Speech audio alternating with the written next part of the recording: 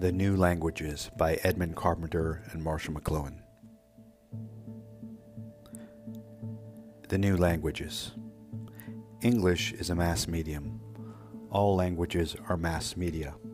The new mass media, film, radio, television, are new languages. Their grammars are yet unknown. Each codifies reality differently. Each conceals a unique metaphysics. Linguistics tells us it's possible to say anything in any language if you use enough words or images, but there's rarely time, and the natural course is for a culture to exploit its media biases.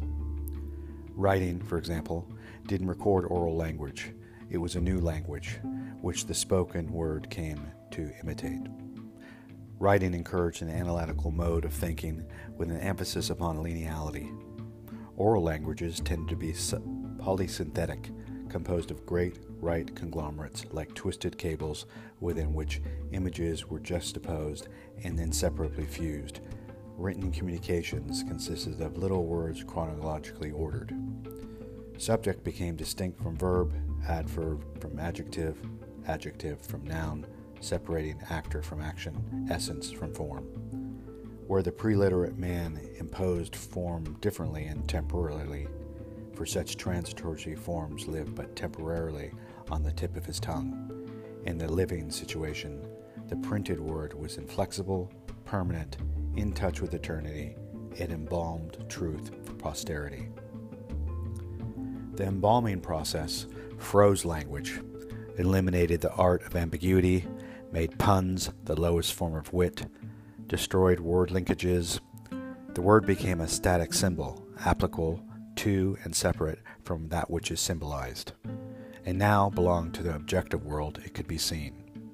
Now came the distinction between meaning and being, the dispute as to whether the Eucharist was or only signifies the body of the sacrifice.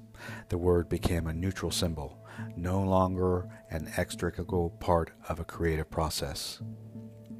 Gutenberg completed the process. The manuscript page, which pictures cultures and correlation between symbol and space, gave way to uniform type. The black and white page read silently alone.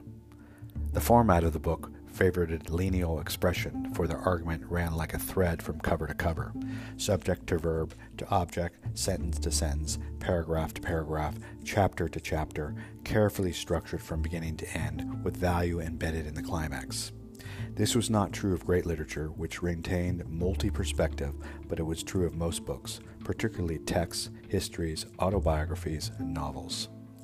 Events were arranged chronologically, and hence it was assumed causally, relationship, not being, was valued. The author became an authority or an authority. His data was serious, that is, serially organized. Such data, if sequentially ordered and printed, conveyed value and truth. Arranged any other way, they were suspect. The newspaper format brought an end to book culture. It offers short, discrete articles which give important facts first and then taper off into incidental details which may, and often are, eliminated by the makeup man. The fact that reporters cannot control the length of their articles means that in writing them, emphasis can't be placed on structure, at least in the traditional sense, with climax or conclusion at the end. Everything has to be captured in the headline.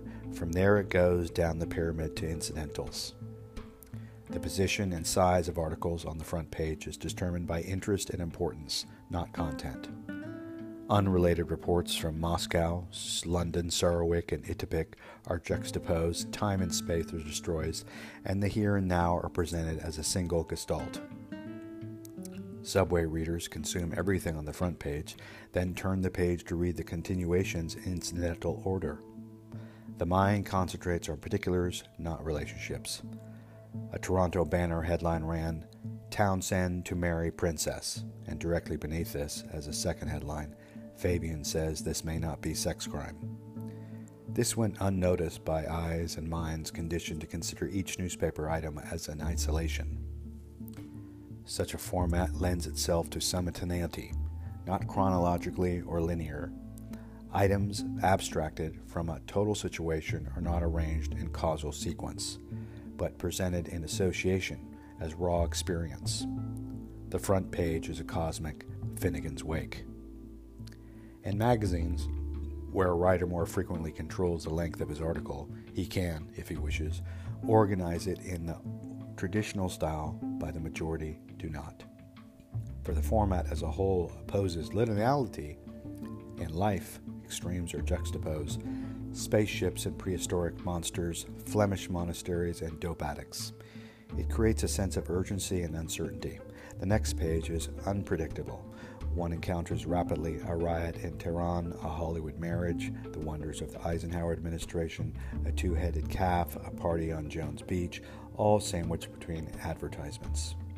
The eye takes in the page as a whole. Readers may pretend that it isn't so, but the success of advertising suggests it. And the page, indeed the whole magazine, becomes a single gestalt where association, though not causal, is often like. The same is true of other new languages. Both radio and television offer short, unrelated programs, interrupted between and within by commercials, though children do not regard them as interruptions as breaking continuality. Rather, they arrange them as parts of a whole, and the reaction is neither one of annoyance nor indifference. The ideal news broadcast has half a dozen speakers from as many parts of the world on many subjects. The London correspondent doesn't comment on what the Washington correspondent had just said. He hasn't even heard him. Of the new languages, television comes closest to drama and ritual. It combines music and art, language and gesture, rhetoric and color. It favors simultaneity of visual and auditory spaces. Cameras do not focus on speakers, but on persons spoken to or about. The audience hears the accuser but watches the accused. In a single impression, they hear the prosecutor, watch the trembling hands of the big-town crook, and see the look of a moral indignation of Senator Toby's face. This is real drama in process, with the outcome uncertain. Print cannot do this. It has quite a different bias. Thus, each communication channel codifies reality differently, and therefore influences, to a surprising degree, the content of the message communicated. A study of such biases was begun at the University of Toronto in 1953 under a grant from the Ford Foundation. Faculty members from anthropology, economics, English, psychology, and town planning met weekly for 2 years with graduate students from various fields. We went first that the methods used in our different fields were easily translatable and could be employed by one or another.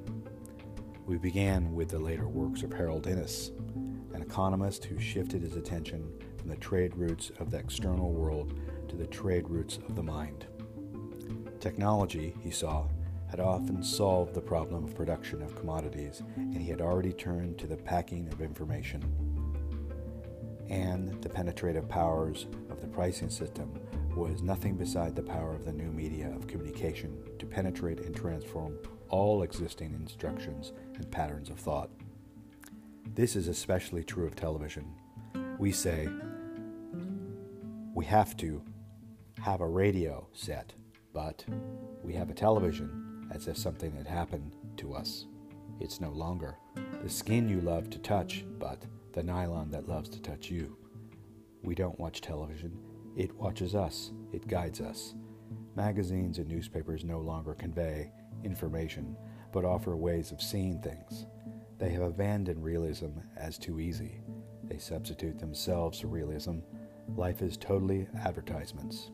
Its articles packed and sell emotions and ideas just as paid ads sell commodities. In studying changes in communication media, Innis found the key to his analysis of the problems of competition and monopoly: change and order, grow and decay. These changes came about as each technological advance destroyed an existing communication monopoly. It came tumbling down like the walls of Jericho. Innis had an intense dislike of monopolies of knowledge. They appeared to him to be productive of bias in communication that was fatal to mutual understanding among peoples and nations. He urged that we harness and subordinate the new languages to human ends. Of our interest in this shift from production and distribution of commodities to packaging and distribution of ideas and feelings led us to writings of Siegfried, Gideon, Dorothy Lee, Edward Spaper, Jiri Kipes, H.J. Chater, Belay Balaz, Sergei Einstein. It also led to undertake the following one experiment. 136 students were divided on the basis of their overall academic standing of the previous year into 4 groups who were either 1. Heard and saw a lecture delivered in a television studio, 2. Heard and saw the same lecture on a television screen, 3. Heard it over the radio, 4. Read it in a manuscript. Thus there were, in CBC studios, 4 control groups who simultaneously received a single lecture and then immediately wrote an identical examination to test understanding and retention of content. Later, the experiment was repeated using 3 similar groups. This time the same lecture was 1. Delivered in a classroom, 2. Presented as a film using the kinescope of a small theater, and 3. Again read in print. Announcement of the results, television 1, followed by lecture, film, radio, and finally print, evoked considerable interest. Advertising agencies circulated the results with the comment that here at last was scientific proof of the superiority of television. This was unfortunate and missed the main point, for the results did not indicate the superiority of one medium over another. They merely directed attention toward differences between them, differences so great as to be a kind rather than degree. Some CBC officials were furious, not because television won, but because print lost. Scratch most of you, and you find student Christian types who understand little of literature and contribute less, but like publishers, have a vested interest in book culture. At heart, they hate radio and television, which they employ merely to disseminate the values of book culture. Official culture still strives to force the new languages to do the work of the old, but the horseless carriage did not do the work of the horse. It abolished the horse and did what the horse could never do. Horses are fine, so are books. Nobody yet knows the languages inherent in the new technological culture. We all are deaf-blind mutes in terms of the new situation. Our most impressive words and thoughts betray us by referring to the previously existent, not to the present. The problem has been falsely seen as a democracy versus the mass media, but the mass media are the democracy. The book itself was the first mechanical mass medium. What it really is being asked is, of course, can books monopolize knowledge, survive the challenge of the new languages? The answer is no. What should be asked is, what can print do better than any other medium, and is it worth doing? If Johnny has the same experience, more fully, at the corner cinema, than he gets by reading Sir Walter Scott, then it's senseless to insist he read Scott. T.S. Eliot has said he would prefer an illiterate audience, for the ways of official literacy do not equip the young to know themselves, the past or the present. In the schoolroom, officialdom suppresses all their natural experience. Children of technological man are divorced from their culture. They cease to respond with untaught delight to the poetry of trains, ships, planes, and to the machines and beauty of machine products. They are not permitted to approach their traditional heritage of mankind through the door of technological awareness. This only possible door for them is slammed in their faces. The only door that is the high brow. Few find it, and fewer find their way back to popular culture and to classroom without walls that the new languages have created. Editor's note. To reach beyond their own classroom walls, the members of the Toronto Seminar decided to publish a journal, Explorations, to study media biases. Financed by a small amount of surplus secretarial funds limited to no more than 2,000 copies per issue by the difficulty of handling and not intended for permanent reference, the first numbers of the magazine have already become collector's items, published 3 times a year for 2 years in a handsome format that should have merited a colophon. Explorations is an attempt to treat the humanities, the social sciences, as a continuum with anthropology and communication as approaches, not bodies of data. Faced with a shortage of relevant material, the editors were required to pad the extraneous but often simulating articles, such items as letter file and ID file, or penetrating comments on popular culture that merit reprinting. A gem of parody is meat packing and processing, which exhumes some quirks of the embalming profession. Of the outstanding covers, 2 should be mentioned. The second issue gave us, both sides of both covers, the satire of a newspaper called Fish Night's Playhouse, each news item and featuring contributing to the cumulative fact that we not really read and understand a newspaper before. The 5th issue superimposed on the front page of the Toronto Daily Star a color photograph of a golden-grilled mother goddess, Our Lady of Sports and Muse of unofficial poetry, arms upraised in blessing of the arena. In these, the tone of the editor's approach was made clear. Among the articles, the most successful were Esfried Gideon's on the metaphysics of Paleolithic art, Dorothy Lee on language, Northrop Frye on archetypes and literature, D.C. Williams on acoustic space, Stephen Gilman on time and sense in Spanish epic poetry, David Reisman on oral and written traditions, Lawrence Frank on tactile communication, and Edmund Carpenter on Eskimo concept of space and eternal life. A major result of the publication venture is that the seminar has gained acceptance at Toronto as an apparent result of the praise directed toward the University of Explorations from elsewhere. With the 6th and final number now being published, and it's good news to learn that Anchor Books may shortly publish an anthology of explorations. There is also the encouraging possibility that the Toronto group will launch another series within the next 2 years. What is described as really an experimental effort, with changes of policy and format in each issue. Perhaps they will thus begin to answer their own question. What can print do better than any other medium, and is that worth doing?